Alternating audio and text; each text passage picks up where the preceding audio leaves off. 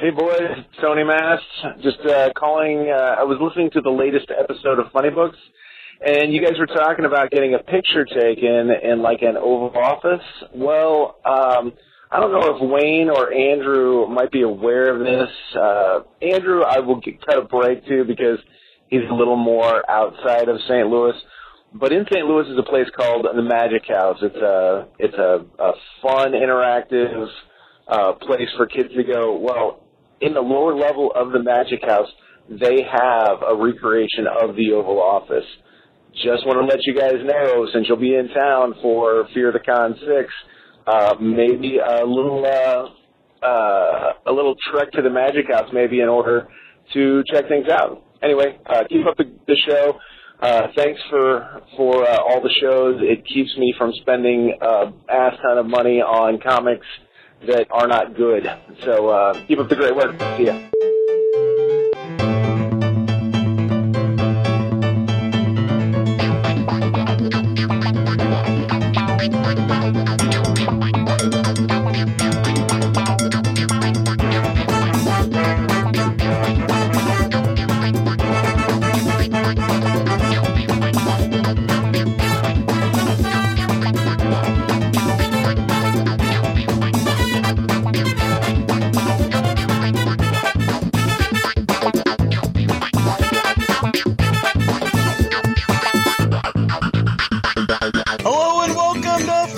Books with Aaron, Polly, Tim, and Wayne. I'm Aaron. I'm Polly. This is Wayne. And this is Tim. Well, good morning, fellas. Hello, sir. Yo. So, sometimes, when you wake up in the morning, you wake up and it's a good morning. You've had a good, restful night. And then other times, not so much. And this week... I have to say, Aaron, before you get into your story... I've got the theme to Chip 'n Dale's Rescue Rangers stuck in my head now, thanks to you, you bastard. What did I do? When you said sometimes, that's the beginning of the theme. Uh-huh. My mind just immediately filled in some crimes go slipping through the cracks. So it feels like perhaps I need to eliminate the word sometimes from my usage.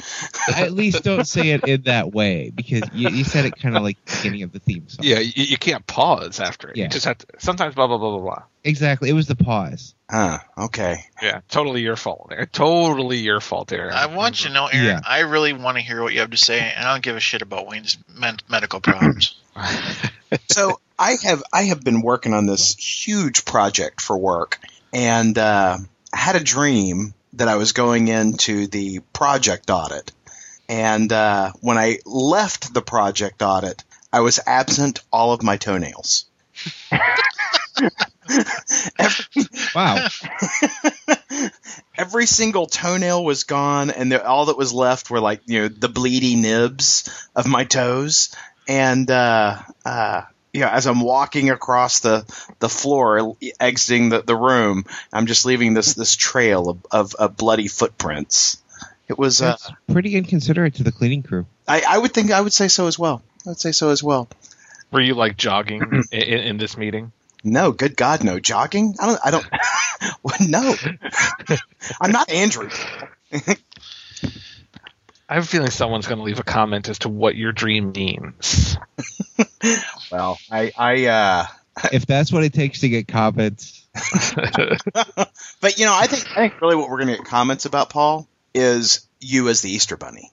That wasn't part of your nightmare? Yeah, no, that would be a good dream, Paul. I was not nibbling on the toenails like a carrot or something. God, that's going to have me waking up screaming in the middle of the night now. All right. To recap, Paul, this is the story that Aaron told. I don't know if you heard this, but you got dragged to some kind of baby shower or something, and it was a couple's shower, and then you had to dress up as the Easter Bunny. I thought he was full of shit until I saw you post a picture, so I need you to explain why you still have balls. No, so this is all true. So my brother and his wife are having a baby very soon, and so they had the baby shower the day before Easter. And my sister was the one who was doing all the coordination and planning at the baby shower. And so she calls me or texts me a month ago or so, and she's like, "Hey, do you think you'd mind dressing up as the Easter Bunny for the baby shower?" And I'm like, why? She's like, well, it's the day before Easter, and we kind of want to wrap up the Easter celebration into the baby shower as well. So I said yes, and I mean, she's like, there's mistake number one. She's like, I've already ordered the costume, so that would be great. So, all right. She knew you well enough to know that you wouldn't have a problem doing this. Yeah, well, I mean, anyone who knows me well enough would know I would do it. I mean, it's a freaking Easter Bunny costume. Hell yeah, I'd do it. Okay, so let's see if we can kick this up a notch of creepy. Were there any kids present at this function? Yeah, so that was primarily the reason. I mean, like I said, it was a couple's baby shower, or like Aaron mentioned, it was a couple's baby shower. Well, not specifically couples. I mean, couples were invited, and like 75% of the couples there had some type of child within the first 3 years of their life. So yeah, there were tons of children, and basically they put me in front of a wall with like a little design on the wall, and I was like the Easter Bunny at the mall taking pictures with everybody and their kids. Nice. I really, after it, I really was tempted to just drive around and start charging people for pictures with the Easter Bunny. Not creepy at all, Paul. Not creepy at all. Just put a little, just put on some kiddie music and turn up my stereo really loud, and not creepy at all. In your big fan. And that, kids, is how Paul Aponte wound up on the sex offender list. Paul driving around in his big van with duct tape and pliers in the glove box. Easter Bunny. With binoculars with my Easter Bunny mask on. Driving up to the playground. Hey, kids! It was fun. Well, no, it wasn't fun. It was hot as balls in that costume, but I would do it again after I washed the costume. Would you do it again in about 3 weeks? No.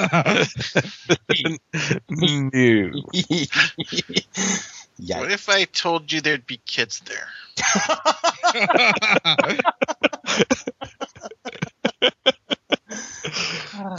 Wow, that's dark. Yeah, a little bit. God damn it! We can't transition out of Paul's Easter Bunny happiness. You really can't. God damn. So, if y'all remember a couple of weeks ago, I wasn't able to be on the podcast because I had a flood here at the house. And so this has been the week of replacing floors. And it's been a little stressful. You know, people don't do things the way you expect them to do things. And, my wife took 2 days off this week to be with the floor guys. And she had one conversation with the salesman over the phone because he called and said, hey, here it is Wednesday, and I know we're supposed to be there, 2 hours ago to start the installation, but it's going to be Thursday before we get started. And, my wife says to him, you need to stop talking. Stop talking. You need to talk to my husband. I the first thing I thought of is the perfect frosting on the cake with you working on Project Soul Crusher is to try to get your floors redone. Oh yeah. And then the second voice in my head was Jonathan Landreth when he said my wife took a couple days off to be with the flooring guys, and I said, and my head said biblically, and then I knew that wasn't what you meant, and nor would that have been in good taste, but I said it anyways. I appreciate that, Tim. I appreciate your restraint. So yeah. Nice guy. We had this big drama about, how they're going to handle things, and, things worked out just fine. They did a beautiful job doing the floors in the dining room. They put in new hardwoods and whatnot. And so yesterday I stayed home to be with the flooring guys, biblically. Yes. And when they were done with the flooring, he wanted to reward them. You gotta try the floors out. That's right. Brand new rug burns. If it's a new floor, it's a new room, and it has to be rechristened. So the thing about when you're doing all your floors in your house, your stuff has to go somewhere, right? And so, throughout the whole planning process, I was telling the salesman, I said, I'm a little concerned about where y'all are going to put stuff. And he says, no problem, we're just going to shuttle it room to room. I'm like, all right, whatever. So the thing that I forgot, and I'm used to working with vendors that the guy that's selling me is the guy who's doing it. And so the sales guy was not the same as the installation guy. And so I forgot that the salesman is going to tell you whatever the fuck he needs to tell you to make the sale. And so here come the installation guys, and they're like, okay, we're going to put all this outside. And I'm like, the fuck you are? And he's like, well, we need to put this all out on your deck. And I'm like, where the squirrels are and the birds are and, the blowing leaves. And no, you're not putting my furniture outside. Y'all are going to move it from room to room. And they're like, okay. And they're all shooting me the nasty looks. So they're taking, I've got this gigantic leather chair, and they're walking down the hall. I'm like, where are you going with that? And he's like, we're going to put it in the dining room where my brand new hardwoods are. And he's like, yeah. And I'm like, no, you're not. I probably added 3 hours worth of work to their day yesterday because I wouldn't let them put things where they wanted to put things. It was very frustrating. So at the end of the day. So where did they end up putting it? Did you tell them to shove it up their ass? No, that's my furniture. I didn't want my furniture up there. No, they had to instead. What they wanted to do is just empty the house and pull up all the flooring and then lay flooring in and bring everything back in, which I understand would be more expeditious. But what I made them do is they had to stage it in different rooms so they could do like 2 rooms at a time, move stuff, do the other 2 rooms, that kind of thing. I can just imagine them calling back, hey, we're going to need some more guys to hold up the furniture while we lay down the floor under it. They were not real happy with me. But which of you guys have iPhones? Paul, iPhone? Yes, I have an iPhone, yes. Wayne, do you have an iPhone? No, I have Android. Okay. So, and I know about Tim. Juanita won't let him have an iPhone because he keeps losing his phones. Right. Yeah. So, have you ever texted, been writing a text, and a new text comes in, and it takes what you're typing and puts it on the other person's text? Have you ever had that happen? No. Okay, so what the iPhone will do? Android doesn't do that either. Well, what the iPhone will do is it will bring, if you're in the middle of writing a text, it will bring the new text into the dialog window, but it will take the text that you're writing and put it there. So if you're not careful, you could send the text to the wrong person. And this has happened to me before, like when I'm texting my wife and saying, hey, let's go, why don't we go to dinner tonight? Why don't we do dinner out tonight? And, a text will come in, and I'll wind up sending that to one of my employees. And I was like, oh, sorry, wrong place.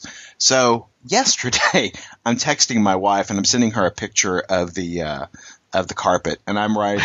Yeah, you are.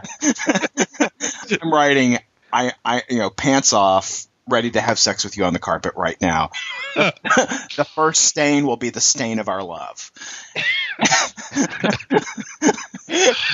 Classy. It goes to my flooring salesman because he sends me a text.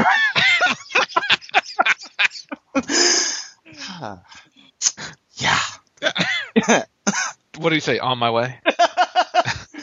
Yeah. I just responded with, oops. At first, I thought you were going to say that he went to one of your employees. I was just thinking about the sexual harassment case on its way. He should have just went with it. He's like, all right, bye. Anything for a sale. Maybe I can get him on the extended warranty.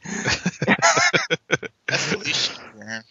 That's why you should have pre-treated it. That's what he should say. You see, I've got that Stainmaster stuff. 20 years, man. 20 years. Any stain, they got to pick it up. So, rug burns. That's all I'm saying. I would have replied back, okay, but you're not good enough to get a discount. So there you go. That's my floor story this week.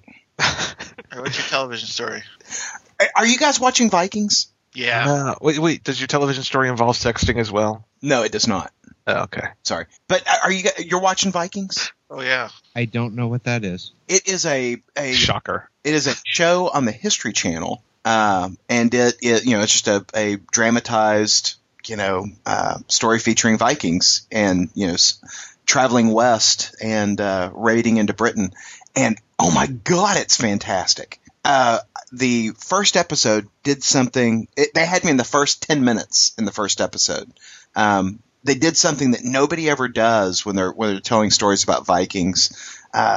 They made they made their beliefs real. In that, when you're telling a like story of, early Christians and whatnot, their faith is very real to them, and that's generally communicated, real well through the story. But when they do that with Vikings, it's just always, their Norse religion is kind of backdressing. It doesn't really engage. You don't get to see it on a spiritual level.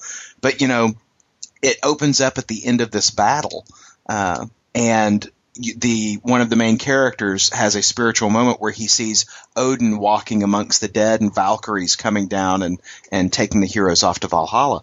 It is freaking amazing. It is so good. And it even gets me past my prejudice against Gabriel Byrne, who's in it. And I can't stand Gabriel Byrne.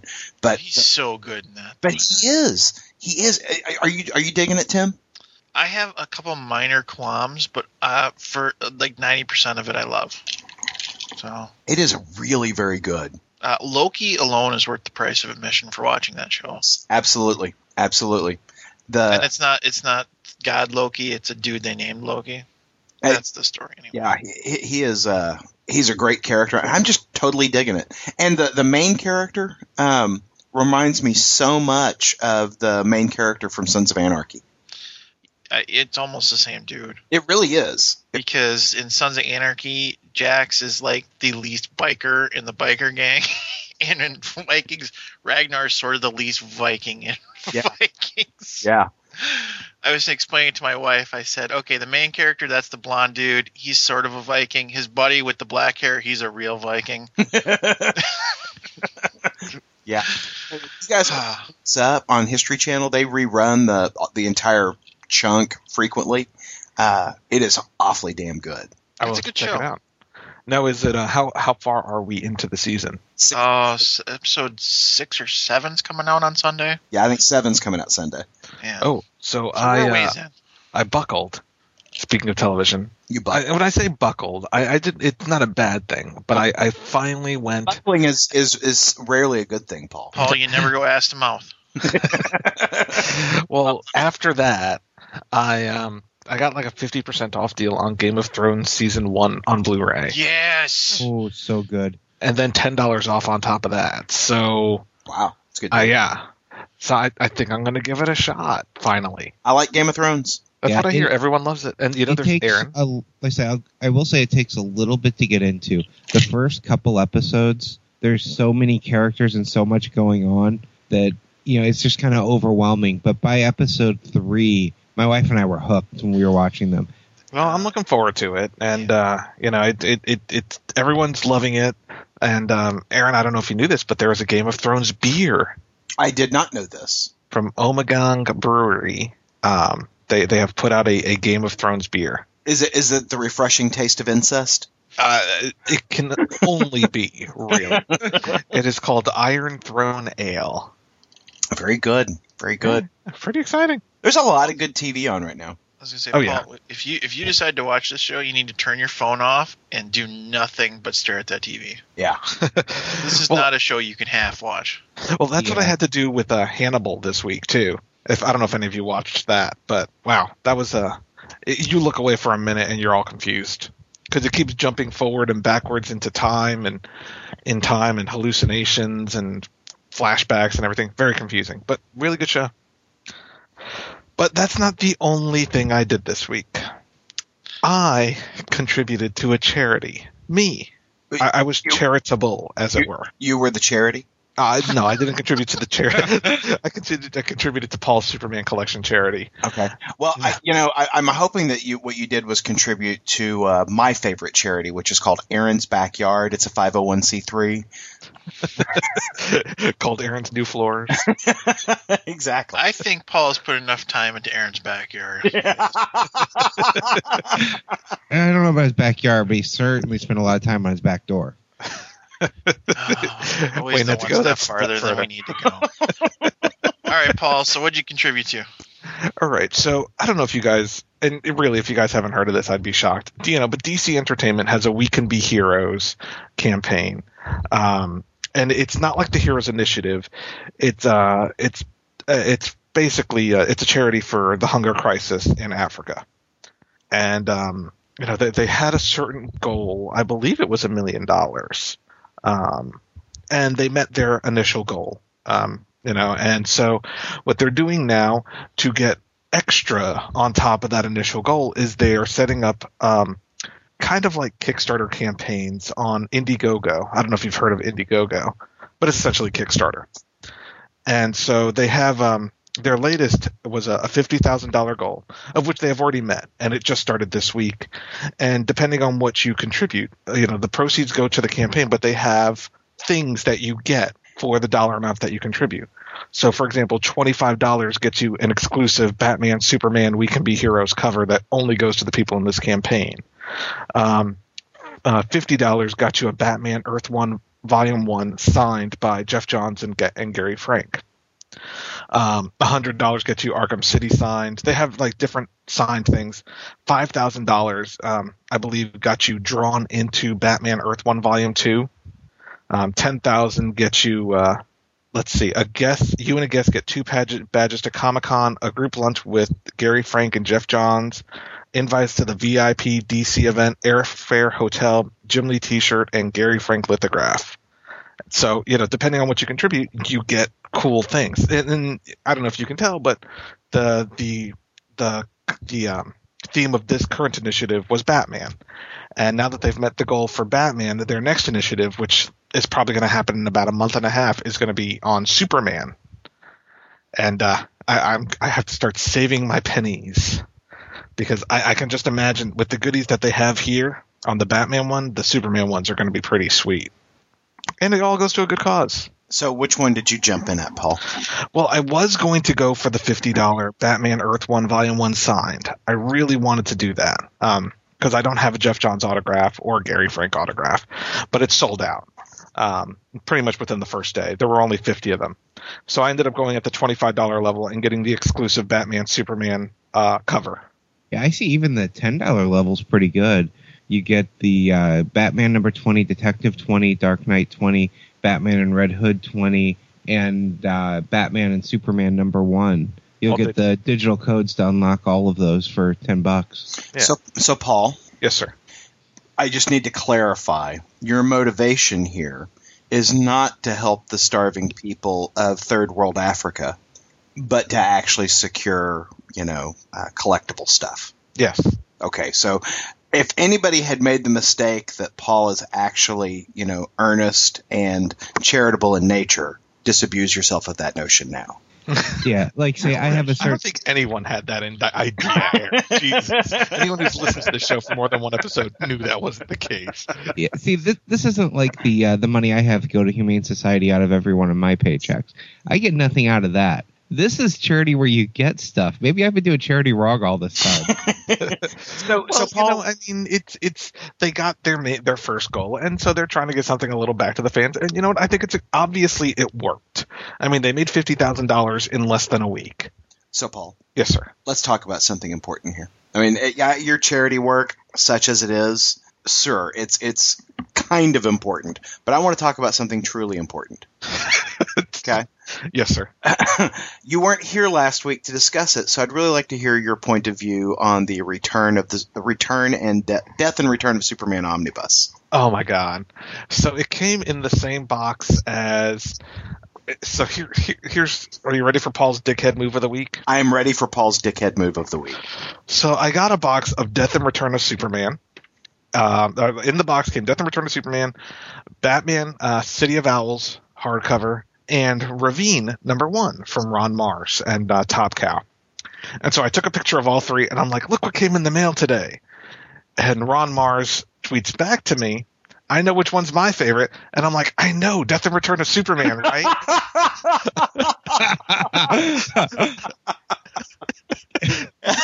And I realized my error. Oh, that is awesome. A couple of minutes later. That's the great part is it wasn't done as a joke. He realized his mistake later. God, that's funny. Yeah, because I mean, honestly, you get a Death and Return of Superman omnibus like that, and anything else in the box is just it fades into the background because that thing is just so huge and so beautiful. I mean, the cover on it, like it has the slip cover, And usually you take off the slipcover, and the hardcover is just some plain Yeah, it's hardcover. or whatever. And it's not. Yeah. The hardcover itself replicates the art on the slipcover, and I love it when they do that. Yeah.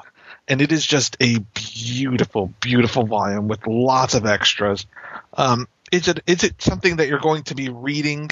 No, it's very hefty. It's not easily read, but looking at it, if it does well for them, I would pick up one of the Batman Nightfall saga as well. The production values on it are stupendous. It's a gorgeous book. It's not something you can read laying on the couch.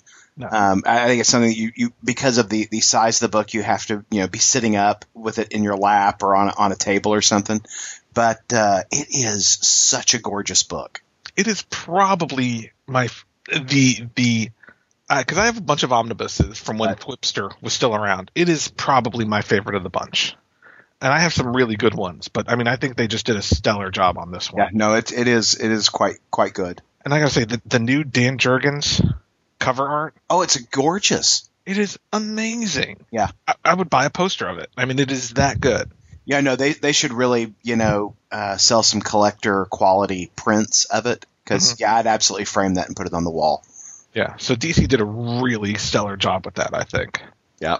Good. I just want to make sure you're enjoying it. Oh, yeah, absolutely. So what I'm looking forward to enjoying, though, is well, first let's start with the bad news. So we know Disney bought Lucasfilm and, all the sub-companies that are owned by George Lucas. That's bad news? I say that's good news in my eyes. Well, the bad news is that this week they shut down LucasArts. LucasArts being the video game division of Lucasfilm that, they haven't had a hit in a couple of years, but, the people behind... couple being like 10, 15. The company that brought you Full Throttle. Well, I love Full Throttle. Same here. And Grim Fandango and Monkey Island and Day of the Tentacle. All those great games. Loom. I'm dating myself here, but let's talk about some more recent stuff. X-Wing, TIE Fighter, any Star Wars games. And so Disney has shut down that division, and not only that, they have shut down production on the Clone Wars TV series, and either laid off or moved most of those folks onto some new unannounced animated series. Does that mean that they're ending Clone Wars? Yes. Wow. In fact, they had started production on a 6th season, and I believe that it is not going to be completed. That is so surprising. Yeah, that seems like a bad business decision. That's still making them a ton of money. Yeah. I think they will probably release some of the content either as direct to DVD or something, but they did not finish producing season 6 before they were shut down. So I'm not sure what the plan is with what they've already produced. Wow, they have brought in so many fans from Clone Wars, a new generation of fans on Clone Wars. Yeah, but it seems like Disney is genuinely forget the original trilogy, forget that timeline. We're going to start going back to the timeline of the original trilogy and after. That seems to be the motto behind all of their announced projects, whether it be the side movies or any of that, seems to all be based around the original trilogy storyline and after. Now, Dark Horse is if a company, typically when a company it has a property and that property is moving to another company, the original company kind of just lets it go. They're just kind of like, let's stop trying. We're going to lose it anyway. But since this announcement has happened, Dark Horse has really kind of stepped up their game with the Brian Wood Star Wars series. Mm-hmm.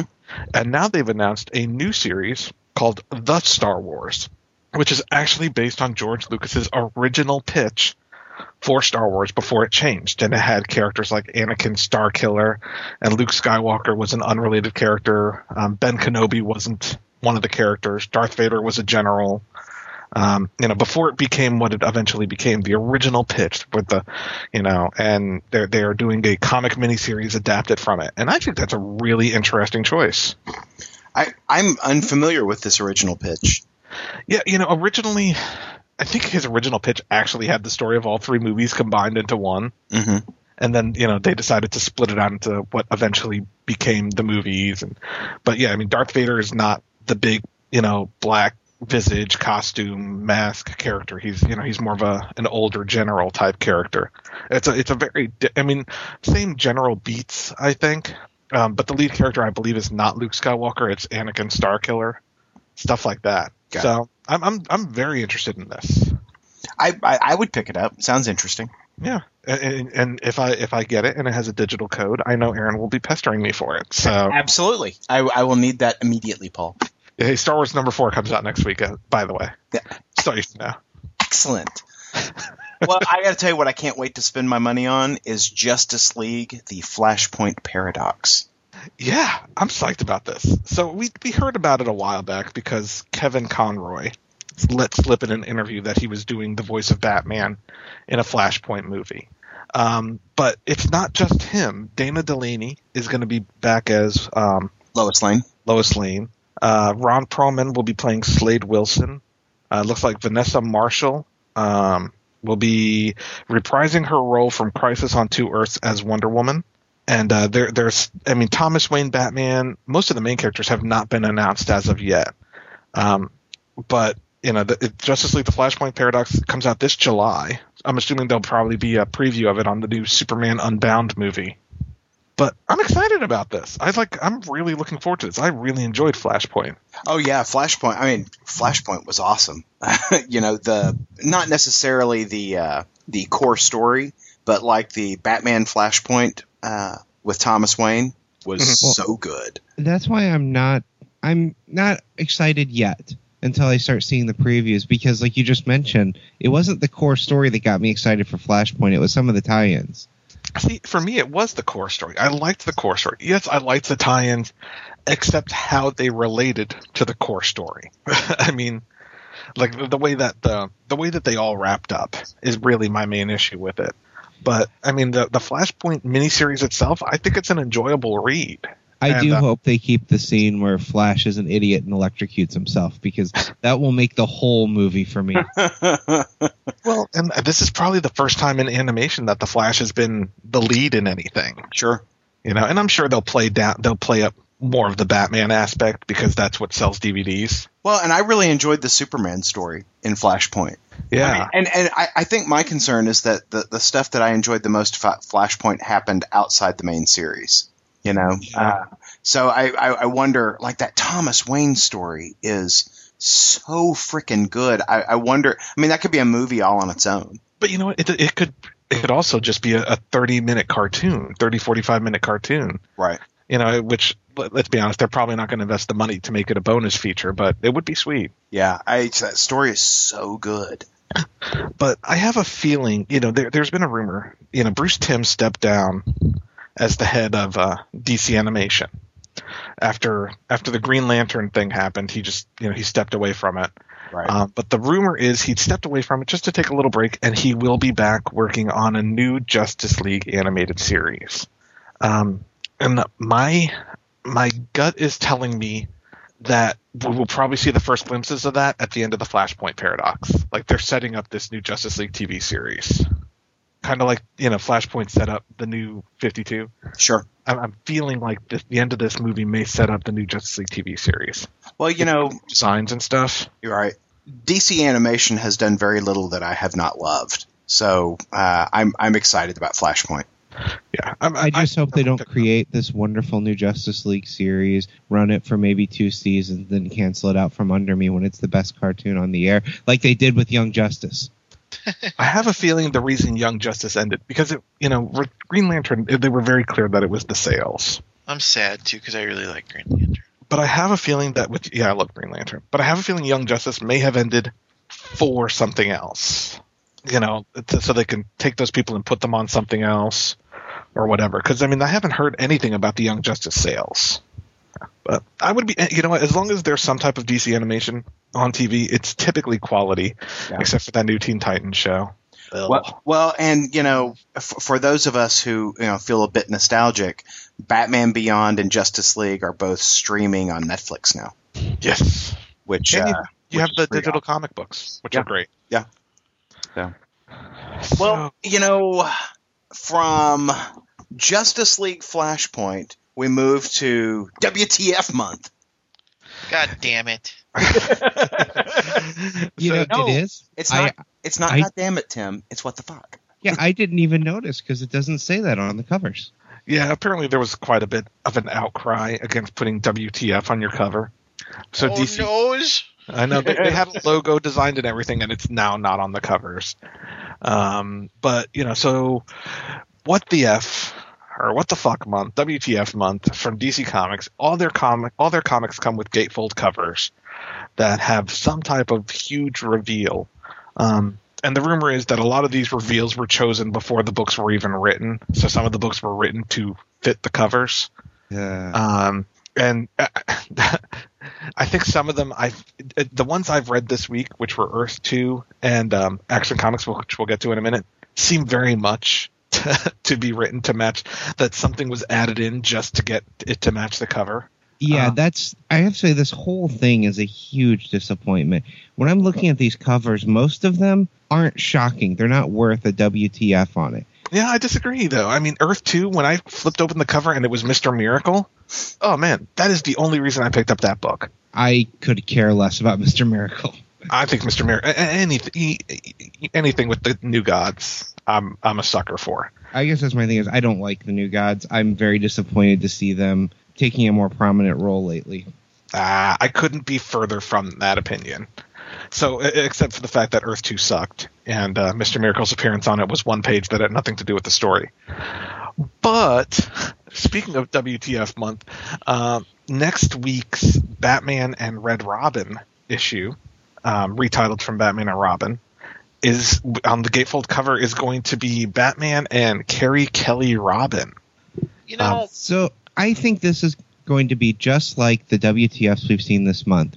We've already seen her appearance in a preview page of that issue, and they show up at like a costume party, and she's in a costume at a costume party. I don't think this is anything at all. I think they put it on the cover, and they found one way to throw her into a panel, and it's going to be another pointless thing in this hugely disappointing WTF month. it's not pointless, Wayne. It brought my blood pressure up today.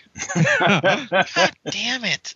I loved the Tim Drake and Bruce Wayne stories that we used to get in the 90s before in the New 52. And right when I'm trying to see that, there's positives in this whole Damian Wayne thing. The positive is that maybe Tim Drake will get away from Scott Lobdell and not suck. And then I realized he has to share the cover with this retread from 1986. What the fuck is going on? And thus, what the fuck month. Exactly. Apparently that cover is meeting its intention then. Yeah. Yeah. Well, I mean, supposedly Carrie Kelly is not just a one-off. She's going to be in the book going forward. They haven't said specifically she'll be Robin, but I mean, we'll see how it plays out. I think it's an interesting choice. I think it's a little soon, but it certainly got the WTF reaction out of Tim. A little bit. And so the WTF book we're going to talk about today, in fact, I think the only DC book we're going to talk about today. It's the only DC book I read this week. Well, you should have read Earth 2 number 11 so that I can complain about it with you. Is Action Comics number 19, the first and probably only issue done by Andy Diggle and Tony Daniel. Tony Daniel's going to take over the writing and the artwork on this title, right? Correct. If only for the next, I think it was a 3-issue arc. Right. Or maybe 4 issues, and 3 issues. And then issue 22 is going to be a fill-in by Scott Lobdell and Tyler Kirkham.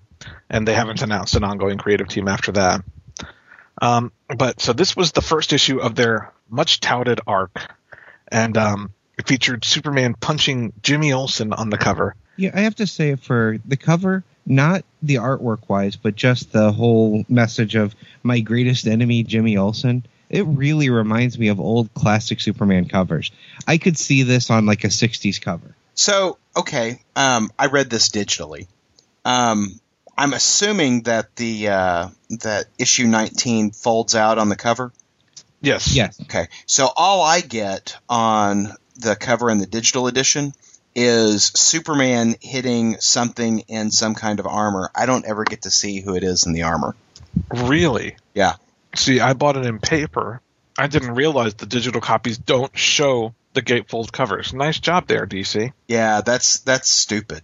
Because I mean, I was like, well, what's folding out? Because I couldn't determine what that was, but now I understand. I'm missing what, 3/4 of the cover? Yeah. No. It sounds Okay. like Skip, maybe if half you're the reading cover. it, Aaron, if you're reading it digitally, skip to page 29. At the end of the book, you get the WTF cover. Oh, that just seems silly. Oh, it's going to be fun digital conversations this week. Yeah, that is not the way to do that. Agreed. But so and again, I think this book was written to that cover because the Jimmy Olsen thing is such this like that guy looks like Jimmy. Yeah, Oh, it's next thing. a throwaway. Yeah. So, this new storyline in Action Comics continues the trend of telling Superman stories that are not set in the current time frame.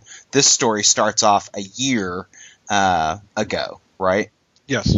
So Featuring Lois Lane the Hoe. right, yeah, Horbag, Lois Lane. Yeah. Isn't that an appropriate way to describe her? Did no one else feel that way about her because she's like about to make out with Clark Kent and then some other dude shows up? And she'll just make out with him. Yeah. Yeah. All right, continue, Aaron. Well, I think it's headed in the right direction, because I didn't want to just, peel my brain out of my head reading it like I did with Grant Morrison's Action Comics. But certainly not where it needs to be. And certainly, when you look at it in terms of what is coming up creatively, in terms of the teams, that this is almost might as well just be, fill-in issues. Yeah. And honestly, I felt it was a weaker first issue than Scott Lobdell's first issue. Yeah. That is a really sad thing when I flip through it because, I'm picking up because the beginning of new creative teams, anyone other than Grant Morrison. And I still don't know what the book's going to be like because this isn't the ongoing creative team, Yeah. Yeah. I mean, and here's the thing. Tony Daniel, I think he did a bang-up job. I think he came out as the star of this book. But the story was just I mean, it was just a generic story. There was nothing exciting about it. I mean, don't get me wrong. As a Superman, as far as Action Comics, probably the best issue of the title so far. But again, I felt like Scott Lobdell came in stronger with his first issue with Scart. That's a word. Clark Kent quitting the Daily Planet. I felt that was a stronger, first step than this issue, which is I don't know. I do have to say I really like Clark Kent in this book. I like Clark's interaction with Lois. I thought that was very well done, those first couple pages. I'm just not feeling the Superman scenes, though. I mean, it's not that I don't know what it is about it. Maybe it's just that I'm still reserving my opinion on this universe's Lex Luthor. He's not catching me, though. I like him in some appearances, and then others, different version is, I don't know. It's just hard to make up an opinion on him when we've seen him in a couple different ways in different books. Well, and here's the thing about this issue's Lex Luthor. I think he had a pretty good plan. Let's kill Superman slowly with these things that he doesn't even know are in him. But didn't we already see that in All-Star Superman? I mean, isn't this kind of a similar story? I don't know. I enjoyed the book, and I'm being really hard on it because I had really high hopes for it. But I mean, ultimately, I did enjoy it. If you haven't been reading Action Comics, it's worth checking out. It seems like it's going to be an interesting 3-arc storyline. But like you guys said, it's frustrating because they're not going to be the ongoing team. So it's really just 4 issues of fill-in. And, it's a little frustrating. Totally agree. But, I mean, and also it's a $3.99 book, which I was surprised because there's no backup or anything. Maybe it's just a longer than usual comic. Well, it was not dazzling. An improvement over what we were getting under Grant Morrison, but it was not dazzling. Agreed. Yeah. Not quite like Indestructible Hulk number 6. Oh my God. So Tim's been quiet because we've been talking about Superman and digital comics. Let's let Tim have his go with Indestructible Hulk number 6. This was everything I was hoping and expecting it to be. This was awesome. I love this book. I was a little sad to learn it was going to be kind of an Elsewhere story, but it made sense so that Simon Say could draw his Thor, and keep it old school, basically. But yeah, I love this book thoroughly. I don't see how you go wrong with Hulk, Thor, and Frost Giants. No, you can't go wrong. They didn't go wrong at all. And mad scientist Dr. Bruce Banner. Oh yeah. You know, I mean the hey, we've got this sliver of Uru, you know, from Thor's hammer. What could go wrong with experiments on that? And hey, let's go find some more. Yeah, I love that he's building things out of that, and this is just one of the best takes on Bruce Banner I've seen ever. Yeah, I think what we're going to find is that they not only went to another dimension, I feel like they might have gone back in time, and that's why we're seeing the classic Thor. Yeah, because it's a Thor that hasn't been to Midgard in ages. Yeah, I have a feeling that's what we're going to see, is that, you know, they went back in time as well.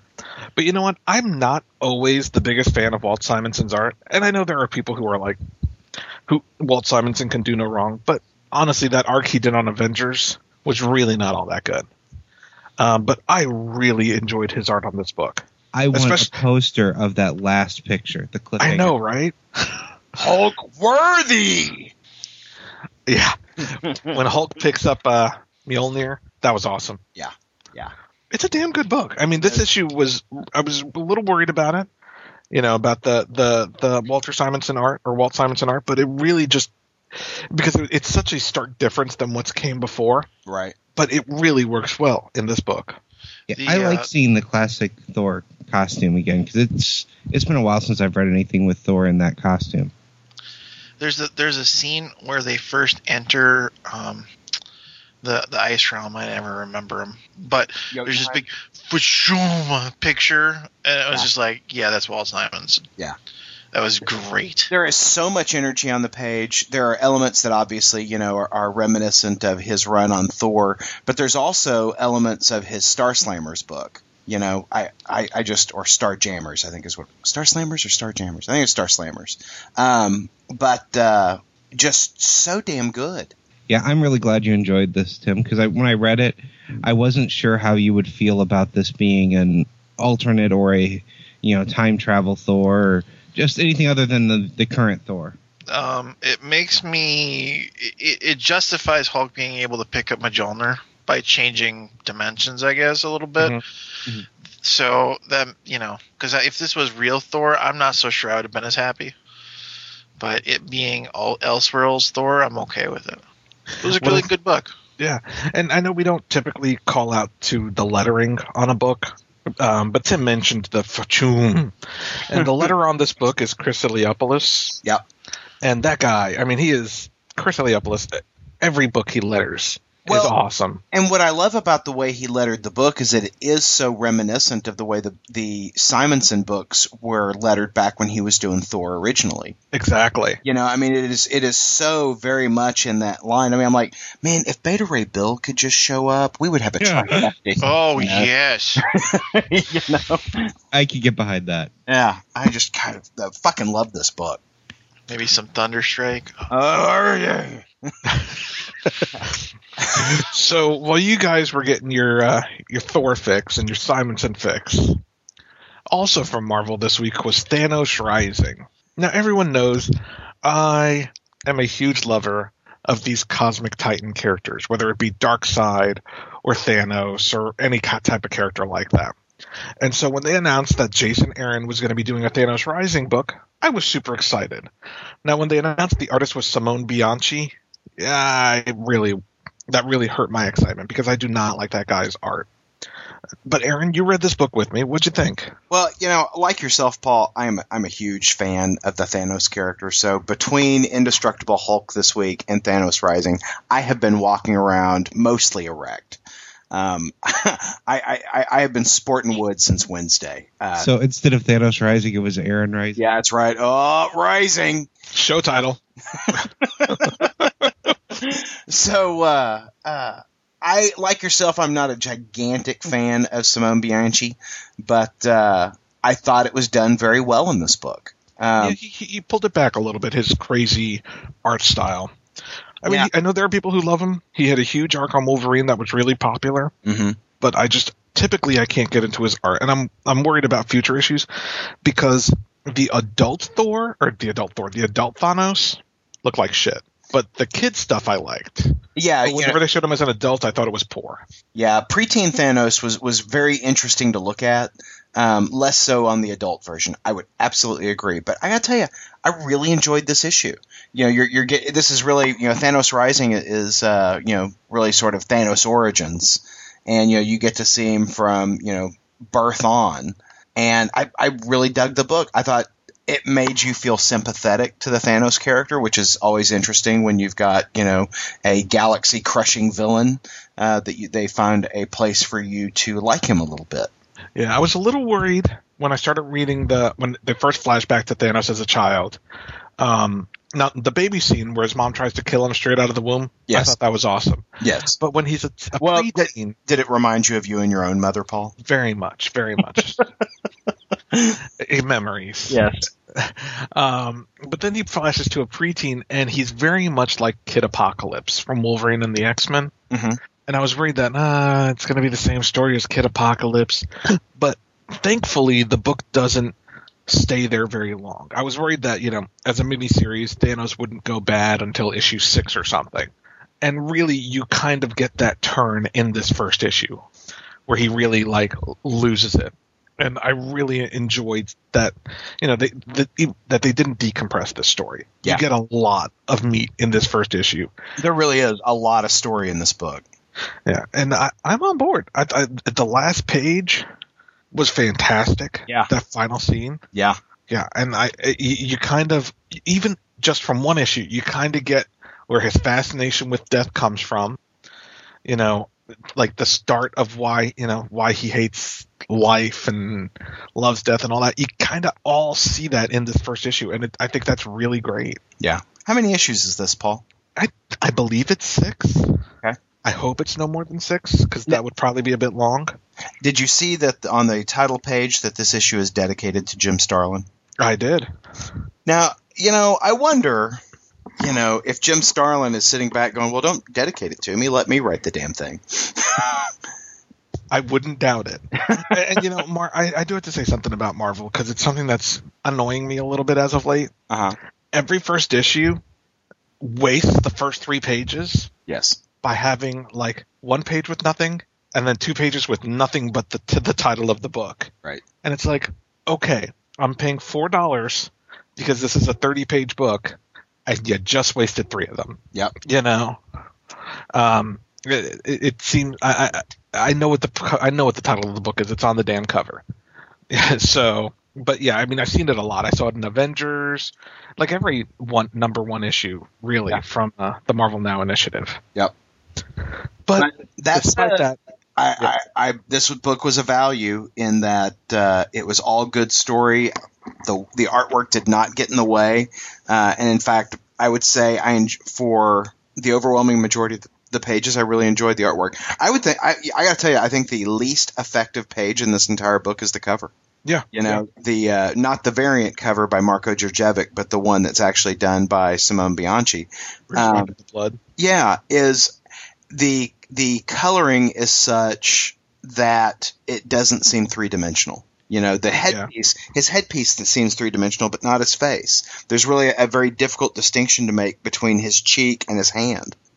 Just from there's an absence of depth in that illustration, and I think it's because it's so digitally manipulated that they lost something in that translation. Yeah. So, Paul, did you buy this book in print or digital?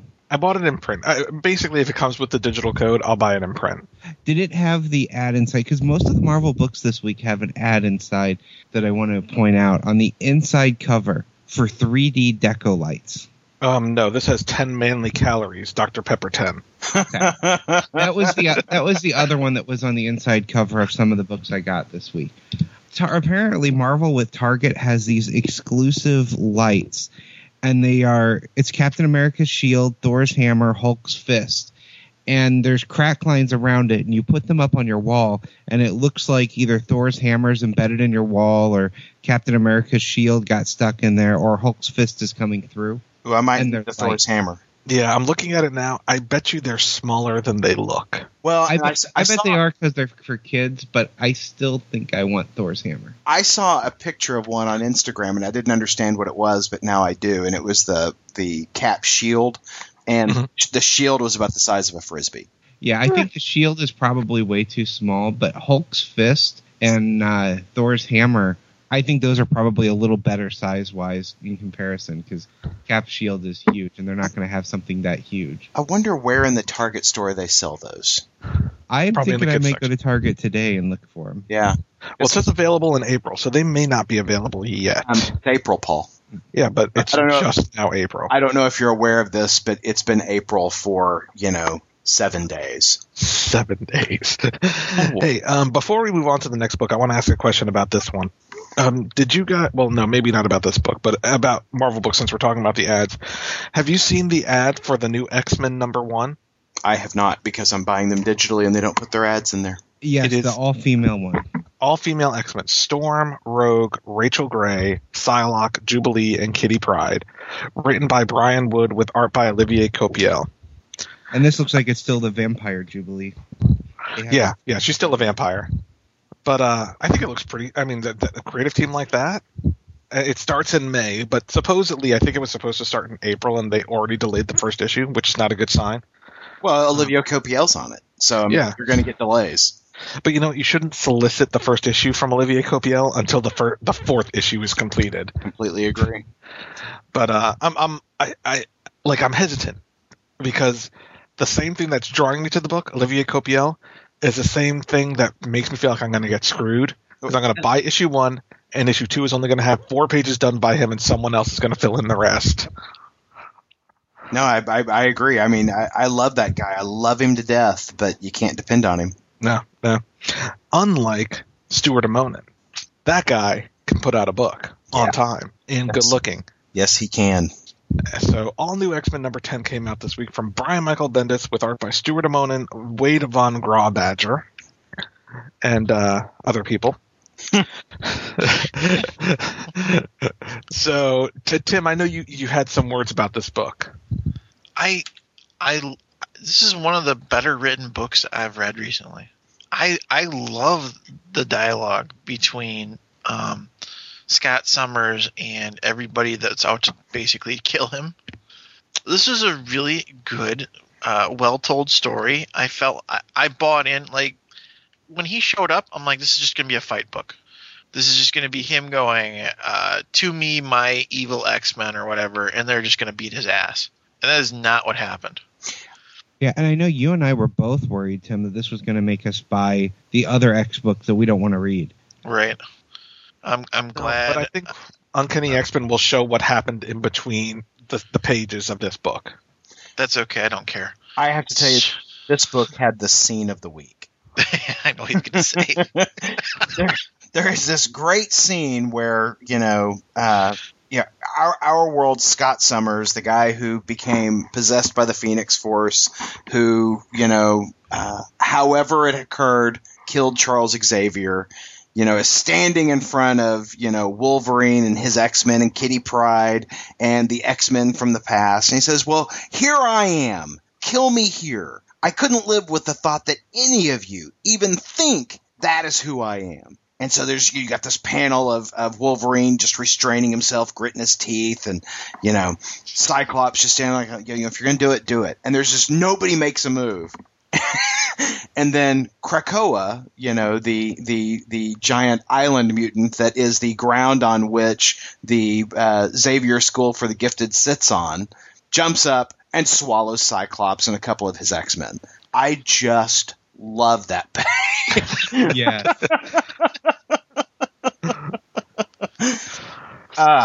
Page of the week. I love the younger Iceman's reaction to it, too. Yeah. What was that? The front lawn's a mutant? I love this place. It's funny because you can see very distinct personalities in both the Iceman characters, the older Iceman and the younger Iceman. Right. And they're awesome. Both of them are awesome.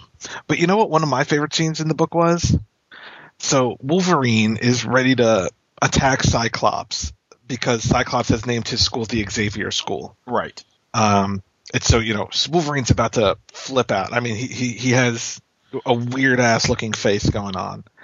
And young Jean Grey goes up to his back and, holds him back and says, James, what will that do? She's already got this. She is the only one who can calm him down. again, which is both awesome and a little creepy because isn't she supposed to be like 15? 16 or 17, I think. Yeah, it's a little creepy. Don't do it, Logan. But I mean, I enjoyed that scene. I enjoyed the connection those characters have. Yeah, all the dialogue that Beast has in this book was really good. I thoroughly enjoyed it, and I'm really glad that that when they switched it up, Bendis got a hold of the X-Men, because it's making me read a book that I haven't read in a while. Yeah, same here. Well, Tim, issue 4 is Chris Bachalo's last issue on Uncanny X-Men, so you may want to hop on that title. It is just as well written as All New X-Men. They're going to bring him back, Paul. They always bring him back. Now, supposedly he's moved on to another title. He'll be on some other title. He's probably going to be the new artist on Thor: God of Thunder. Yeah, that's what I read. Oh, son of a bitch! You're trolling me now. I did have one thing I didn't like about this issue, and that's just that last page. I think at this point I've seen the cliffhanger of who was it that just spoke so many times that it elicits the initial reaction of, really, this again? I think it's going to be who that is. I have no idea who it is. I assume it's Jean Grey. It's Jean Grey. The whole conversation about this would be a great time to put a Splinter Cell in there. Oh, we can't because Emma Frost is a telepath, and Jean's in the room for the whole thing. Mm-hmm. And she's been kind of full of herself this whole run. So she's like, I could probably handle that. I can trick him, even though she learned that she was telepathic a week ago. Yeah, this and will it's turn the out well. younger Scott that says no as well. So it's obviously one of the pastime X-Men. I hadn't thought it was Jean Grey. For some reason, I was thinking it was Angel, but you could be right with the Jean Grey thing. Well, we'll find out in 2 weeks. And I think it might be Angel, because I feel confident that one of these X-Men from the past is going to die, and I think that it's going to be Angel. That's just my gut feeling. Is I just really do think that young Angel is going to bite it. You think the guy that wanted to go home isn't ever going to get to go home? Yep. You think that's the story? Yep, I do. I absolutely. I think it's the guy who's had his mind played with, so that Jean will have to carry that baggage that, if she just let him go home, if she hadn't screwed with his head, that, he'd still be alive. I've got a strong gut feeling that guy's not going to come out of this.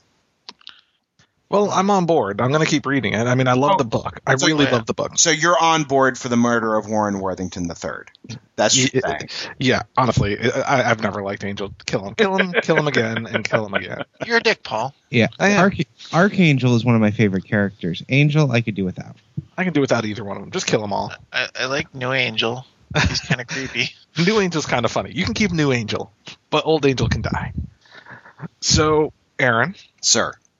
This week, outside of Marvel, outside of DC, we read a couple of Dynamite books. Oh, you got to say it right, Paul. It's Dynamite! Dynamite! and both taking classic pulp characters and reinventing them with a modern twist. Even though both of them still take place in the past. Masks number 5 from Chris Roberson came out this week. Were written by Chris Roberson. Came out this week. Continuing the crossover of characters like Green Hornet and the Shadow and all of them. And you were very excited about this issue this week. I was, because they have been pimping Zorro throughout the first 4 books, but all we've seen of him is references of, yes, there's that hero down in Mexico, but not here in where this story is set. But Zorro makes his appearance in this book, and I got to tell you, he's fantastic. Yeah, his appearance is pretty badass. God, I mean, I just from that first page where he's, it will not be the innocent people who suffer. You are brave enough when facing old men and children, but do you have the cojones to face a man who can fight back? I just love it. Aaron, you're going to read some Zorro audio fiction for the site. I can tell you that right now.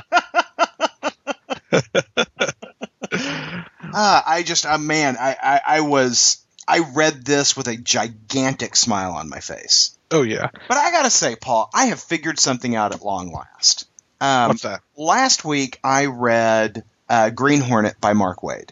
I've been meaning to ask, How was that? That book sucked. Did it really? It really did. And let me say, I think, I have always felt like it's just not the right writer handling this character. And I think it's just because I can't stand the character. I am all about Kato. I think Kato is an awesome character.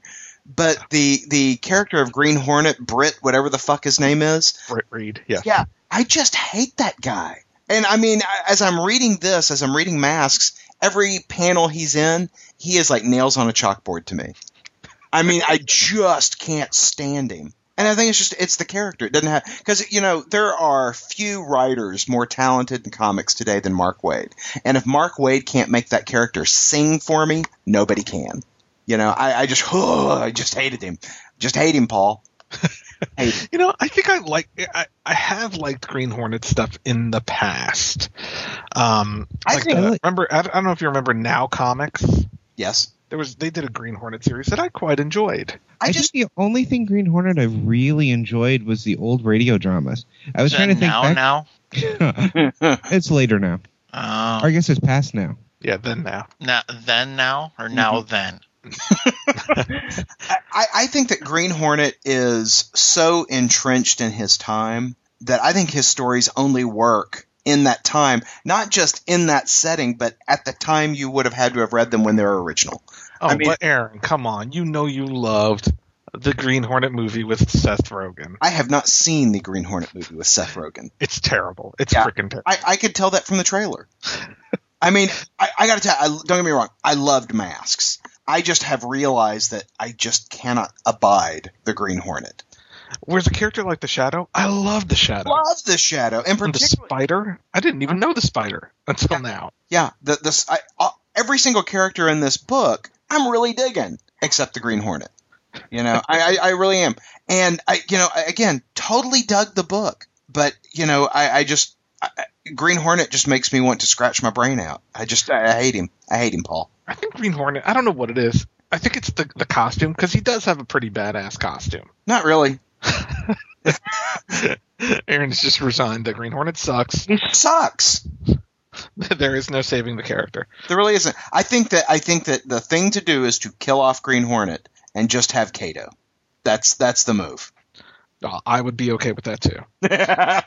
So I have a question for you. Now that's not the female character in this book is not Lady Fury, correct? Which female character are you talking to? The one who's on the page talking to the Shadow? Yeah. That's Miss Fury. Oh, it is Miss Fury. Okay. Yeah. So Miss Fury does get her own book this week, also from Dynamite Entertainment. Creative team is Rob Williams, writer Rob Williams. He's also the writer of Uncanny X-Force over at Marvel. And art by Jackson Herbert. Now, Paul, you weren't going to pick this book up.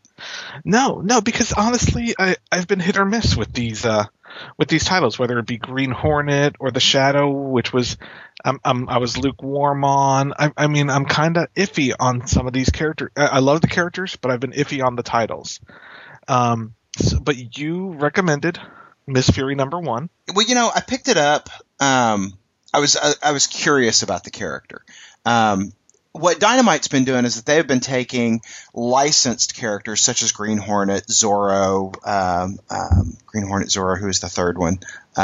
Shadow, Spider. Shadow.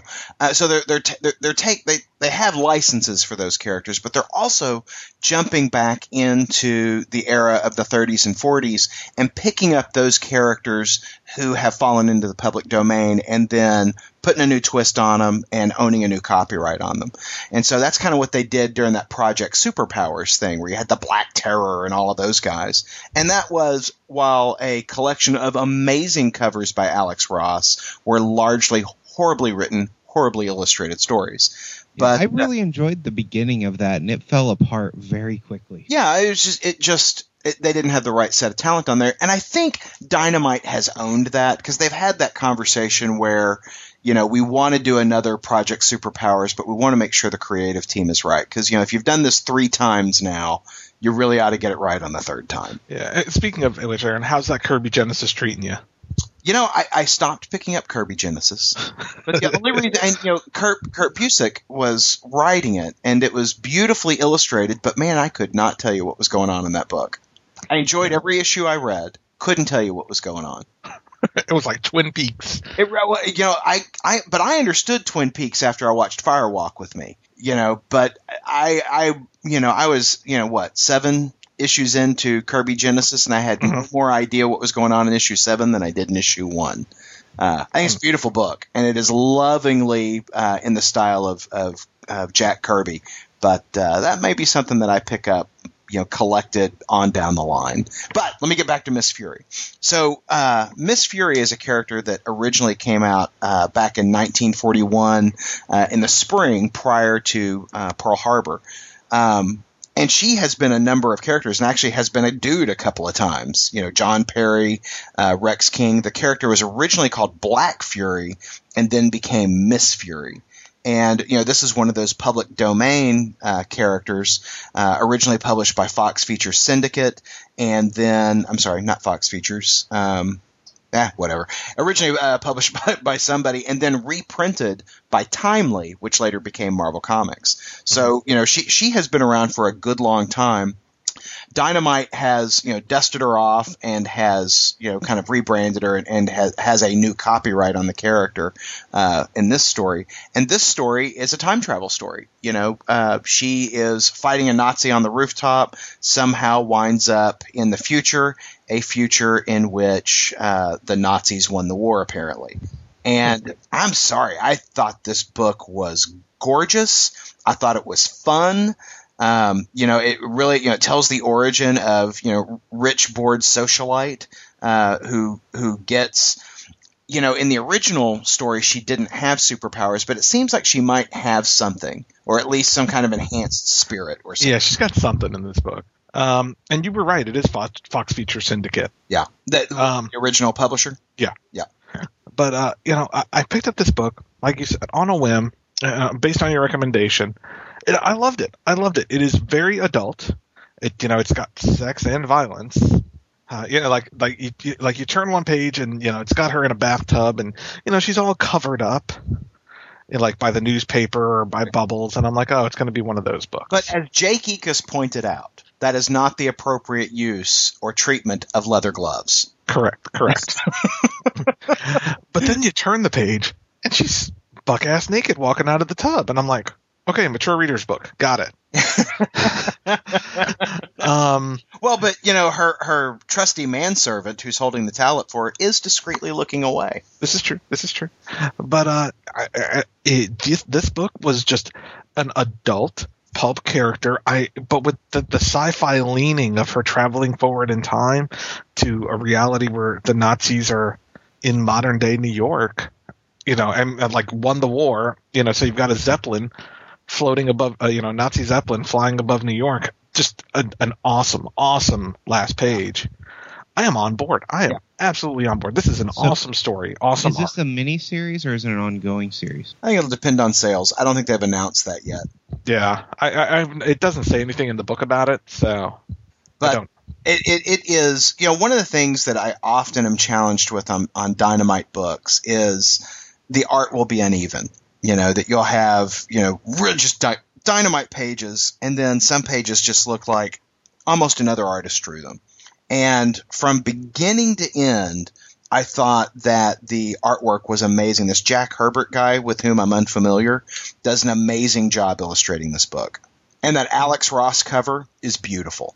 Oh, yeah. Is that Alex Ross who did that cover? Yeah, he did the cover where it looks like she's got vapors coming off of her.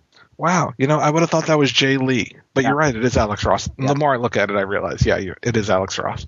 But it's not his usual stuff. No, it's not. And that's what I find so striking about it, is it does have that very wispy sort of Jay Lee look to it. But man, this book was good. If you have any interest in, beating the shit out of Nazis, or pulp characters beating the shit out of Nazis, or naked ladies in tub, or pulp characters being naked in a tub beating the shit out of Nazis, this is the book for you.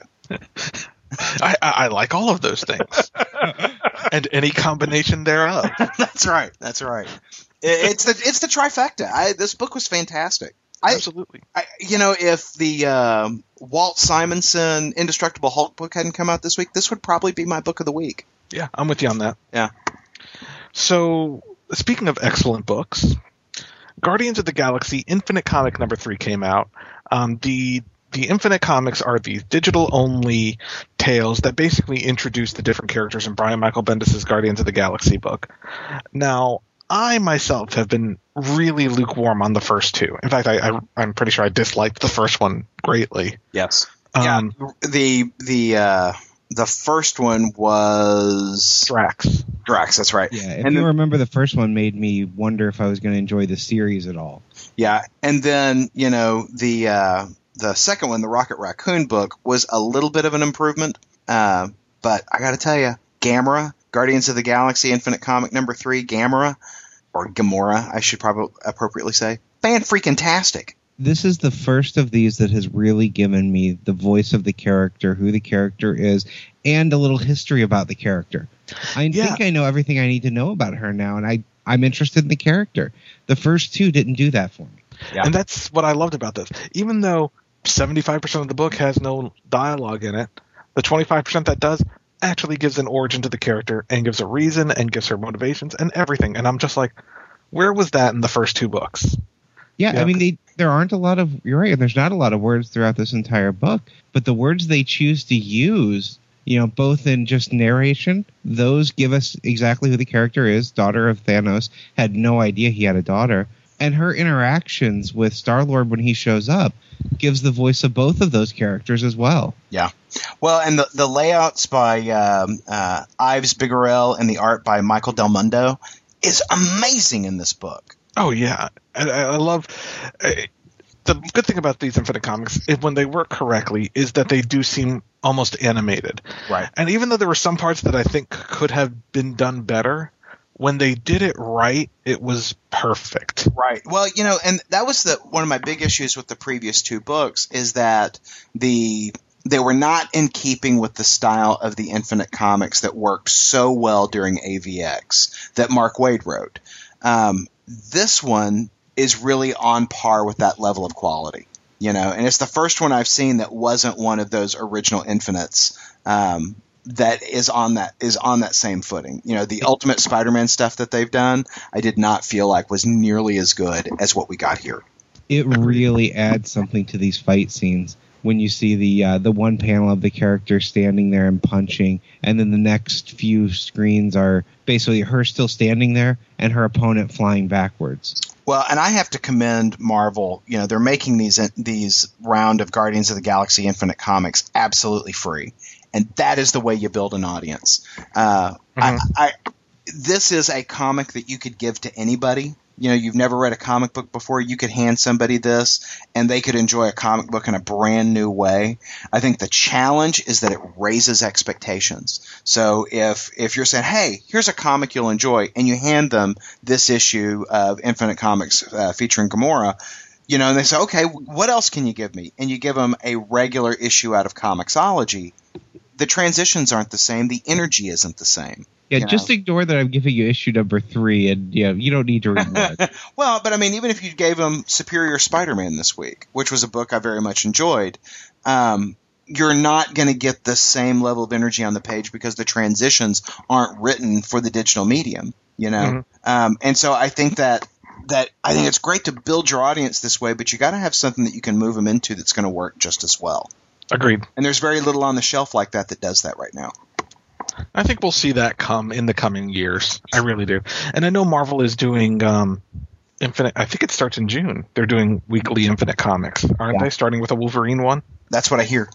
So I think it's great though that when the Guardians of the Galaxy movie comes out, they're going to be able to re-queue all this stuff for that audience and say, look at all this free Guardians of the Galaxy content for you to familiarize yourself with that universe. They're going to charge for it when the movie comes out. Now, Marvel wouldn't do that, Paul. No, not at all. Not my Marvel. Make mine Marvel. See, I think it'd be a brilliant idea if they gave out free codes for that 0.5 issue with movie theater tickets. That's a good idea. Because I love that 0.5, and I thought it did a good job. By then, they're not going to really have a lot of back sales on it anymore anyway, so give it out for free. You do need a link between the movie experience and the comic book experience beyond, hey, go to your comic shop, or hey, go to Comixology. You need something that if they bought their ticket online, give them a Groupon or something so that they can go to Comixology and pull down a book. Yeah. Well, and I think Guardians of the Galaxy is next year, right? 2014. Correct. That is probably going to be, because Marvel pretty much owns the first weekend in May. Right. Not sure that's a good idea, Aaron. Last time I had a Groupon, I had to put on cream for a week. I wouldn't doubt that Guardians of the Galaxy is the Marvel release for that first weekend in May, which is also I think free comic book week. Aren't they a July release for Guardians? Are they? But then who owns that first weekend? I mean, because it's always a Marvel movie. I know there's always a Marvel movie the day before free comic book day. Is it not the new Thor movie? I thought Thor is this November. And maybe it is. Okay. Who knows? I don't know. You're right. August 1st, 2014. So I don't know what the Marvel movie is. Maybe it's Ant-Man. Maybe. But regardless, this is a damn good book. Oh man, this was a good week for books. I really enjoyed Guardians. I thought it was good, and I really enjoyed Superior Spider-Man this week. How about you guys? It just illustrates why I disliked the tie-in last week, the Age of Ultron tie-in, because this should have come out last week instead of this week, or 2 weeks ago, or whenever it was, because the Age of Ultron tie-in had nothing to do with the ongoing Spider-Man story, and this was so good. Yeah, I don't think that Age of Ultron story is going to tie into much in the Marvel universe, but I mean beyond the tie-ins, I don't think it's going to drive our ongoing stories. It delayed us from getting this issue. I'm really not a fan when I have to say I think Paul's right. But I think Paul's going to be right. This is exactly going to be 12 issues of Superior Spider-Man. The end is nigh. No, I think you're right. I think we're closing in. Yeah, and I'm a little sad about that because I wasn't interested, after Alpha, and you guys talked me into Doc Ock Spider-Man, and I think there's more there. Yeah, I do too. And I gotta say, Humberto Ramos drew his guts out in this book. I think this may be his best artwork since Spider Island. Oh yeah, I agree with that. Anytime we can praise Humberto Ramos on the show, I'm all for. See, I think we may get to the point where when Doc Ock sleeps, Peter comes out, takes over the body, wakes up, and goes out and be Spider-Man. I think we may have a period there where both of them are in control of the body at different times. Well, I was startled on one page that I thought another X-Man was on the book. The way they drew Black Widow. It doesn't look like her Black Widow symbol on her belt. It looks like an X-Men logo. Oh, you're funny. And she's got the little thigh belts like she's a Rob Liefeld character. I was like, which X-Men is that? Oh, that's Black Widow.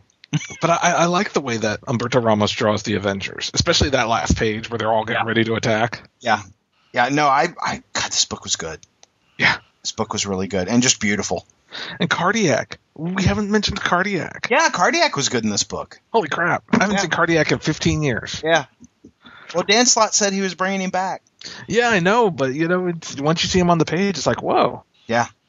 No, and I enjoyed him. And I enjoyed his little secret lab, his heart clinic. The only thing I didn't like is the art that you guys loved. God, the art was amazing in this. I particularly hated the way he drew the Avengers, except Wolverine. Humberto Ramos' style works perfectly for Wolverine. I don't know why. I thought the pencils were on fire in this book. Agreed. Yeah. So I hear something big is happening in Superior Spider-Man number 9. What do you hear, Paul? What do you hear? Tell us. Well, supposedly it's the biggest thing that's so far of the series. There's a major turning point coming in Superior Spider-Man number 9, supposedly. Midget sex. Probably. Yes! Well, I'm hoping. In addition to that, I don't know if you guys have seen, this week was Superior Spider Week. So they had all these announcements. So, there's a new book coming out called Superior Foes of Spider-Man. Oh, dear. And they are changing Avenging Spider-Man to Superior Team Up. Basically, they're everything is going to be Superior because they figure Superior probably sells more. Uh-huh. And I think there's even a Superior Carnage series coming out. There is a book coming out that Wayne and I are already in line for, and you just don't know it. And that We're is Skyping in. and what is that? I'll let Wayne do it because Wayne's about to explode. Oh, I am. Avenging Spider-Man number 19. The preview for it has Sleepwalker on the cover. Yes! I haven't been so excited about a cover in years. I literally did a double take. I'm like, are you fucking kidding me? I'm so happy. So we won't be talking about that one on the show. Fuck you. It'll only be the second issue of Avenging Spider-Man I've bought so far, but I can't wait. I gotta tell you, I have enjoyed Avenging Spider-Man just as much, if not more, than Superior Spider-Man since the start of the Superior stuff. It has been a really, really good book. Yeah, there's just going to be a bunch of fanboys squealing when we talk about that book. I just have a feeling it could be a piece of crap and I won't even care. I'm with you. So, Wayne. Yes. Wayne has been talking about this new Valiant universe for a while now and how much he's loved it. And he's picking them up in print, even though we get the free press copies, because he's enjoying the universe that much. So this week they started their first big crossover, Harbinger Wars. Harbinger Wars number 1 came out this week, which was basically, I guess, the prelude or the start of this big crossover arc. And I decided to give it a read because typically first issues of crossovers are written in such a way as to explain the universe to get you into it, because they figure people will be hopping on board, for this storyline, that aren't typically readers, so they want to get them up to speed. They did very little of that in this. They did very little of that. I was, this is like someone who hasn't read comics or who's never read a DC comic picking up Infinite Crisis. That's how I felt about this. I started reading it and I'm like, I don't know what the shit's going on. Yeah, when you said you were getting Harbinger Wars this week, it kind of surprised me because you hadn't been reading any of the stuff up until now. And reading through it, I know the whole backstories that led to all of this, but I have to say, as much as I love Harbinger, and I'm loving Exo, and I love Archer and Armstrong, it didn't seem up to par with what I'm seeing in the other books. The first issue of the crossover was kind of meh. Yeah, it was just, I will say the art, I enjoyed the art, and I didn't dislike the book. I should clarify, I did not dislike the book. I didn't understand it. Yeah, and I could get that. As I was reading through, I kept thinking, man, Paul said he's going to read this.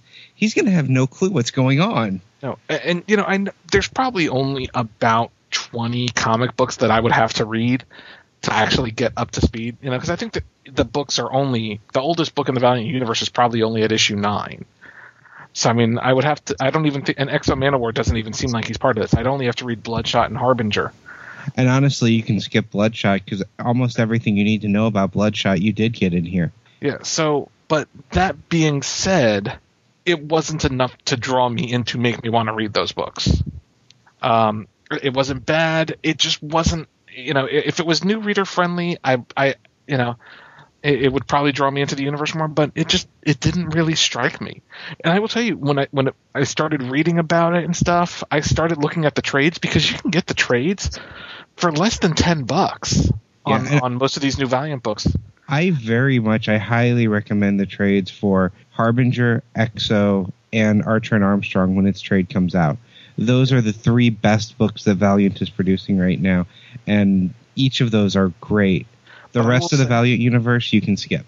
Yeah, but I will say after reading this, the only trade that I might pick up is the classic. They released a Ninjak classic trade featuring the Joe Quesada run.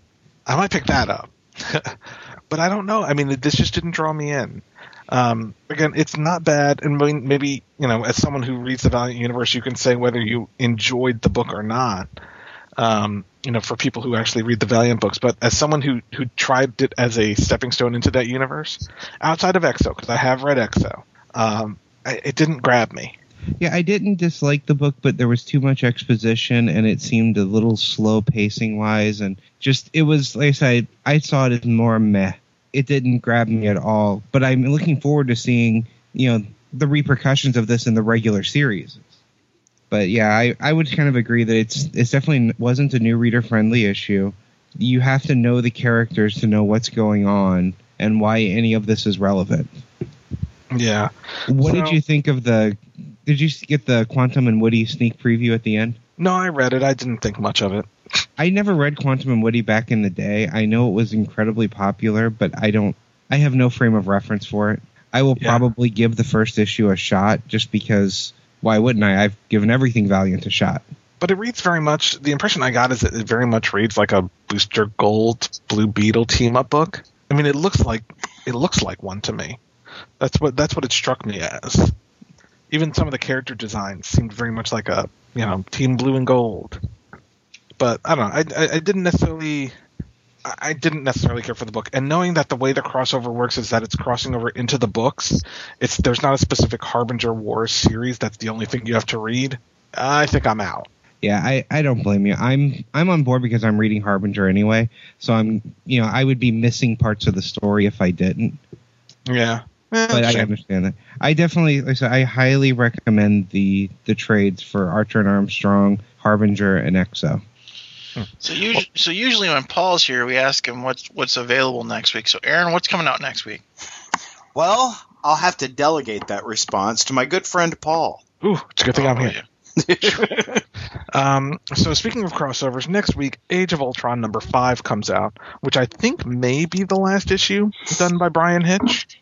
Could it just be the last issue, period? No, it's 5 of 10. Damn. Nice try, though. And the only thing saving the series is how quickly it's coming out. Yeah. I would be ranting if it wasn't. Also next week is Avenging Spider-Man number 19, which we just talked about. If you're interested and haven't been reading Fantastic Four from Marvel Now, the first trade paperback comes out next week of the Matt Fraction run. Fearless Defenders number 3. We've been enjoying that series quite a bit. Comes out next week. If you don't have the Rocket Raccoon hardcover, Marvel is releasing a brand new Rocket Raccoon and Groot complete collection trade paperback next week. Very exciting. Thor, God of Thunder number 7 comes out next week, as well as Uncanny Avengers number 4. From DC Comics, you've got Batman number 19 and Batman and Red Robin number 19. Also, if you haven't been reading Batman Little Gotham in digital, the first print edition of Batman Little Gotham comes out next week. Batman Little Gotham number 1.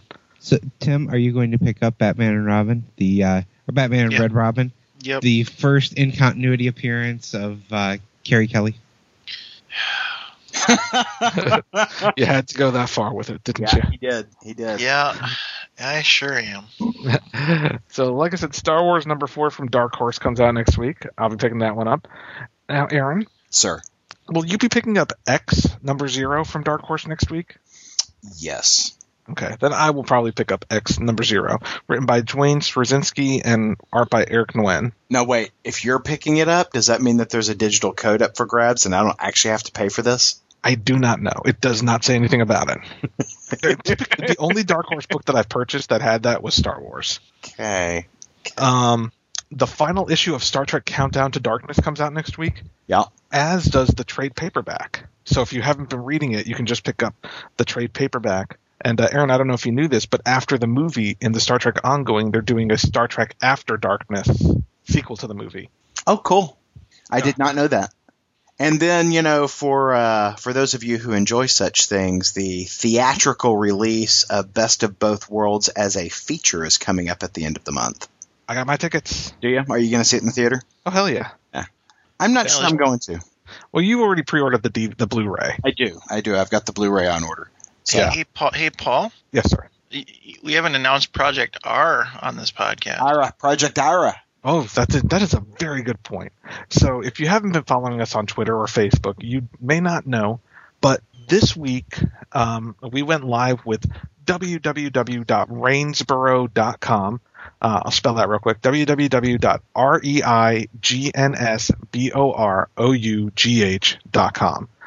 And reigsboro.com is, even though new episodes will still come out on the Ideology of Madness feed, once we start season 2 here very shortly, we are restarting from the very beginning at reigsboro.com, starting with season 0, the very first sandboxing episodes at reigsboro.com. So you can start listening to the beginning from to Knights of Rainsborough. Also on the site in the coming weeks, once we get to those spots in the program, because I don't want to release some of the stuff too early, you're going to get things like character sheets, art from Jake Ekus, and other goodies, and they'll all, desktop wallpapers and all that. It'll kind of be your central hub for all the goodness from Knights of Rainsborough. And if you don't know what Knights of Rainsborough is, Aaron, you want to give it a shot? Sure. It is our role-playing actual play of a setting that we created and the characters that we created. It is edited almost more like a radio drama. We try to remove a lot of the rules speak. Some of it's still there. There's still dice mechanics. But it is very trimmed down so that you're getting more story and action than you are process and system. We're not trying to teach a system more than we are trying to tell a fun story, as well as kind of talk about how you sandbox a setting, how you create a world cooperatively. So yeah, and it's funny because I started re-listening. Once I started creating the site, as I dropped the new episodes or the original episodes, I started re-listening, and it's funny the stuff that we were inspired by in creating the Rainsborough universe. There's a lot of Brightest Day Flash, some Shadowland in there. The characters that we chose, you could tell what we were reading at the time. And it's a really, really interesting listen. The sandboxing episodes are definitely a good place because you actually hear us start from nothing and create the entire universe and all the characters we're going to play as. And it's just a really great listen, I think. Plus the classic voice of Jonathan Landreth. Yes, Jonathan Landreth is on there at the beginning. So the only place you hear that coming out. So Rainsborough.com, or if you are an iTunes subscriber, check out, just do a search for Knights of Rainsborough or Rainsborough, and the episodes are dropping. At this point, season 0 will drop weekly, every Sunday, new episodes, and the first 2 episodes are already on there. So give it a listen. Very good. All right, guys. Y'all have a good week. Bye, everybody. Podcast theme music graciously provided by Mark Andrew Pope. For more information, visit markandrewpope.com. Funny Books with Aaron and Polly is a production of ideologyofmadness.com. No Spider-Man clones were harmed in the production of this podcast.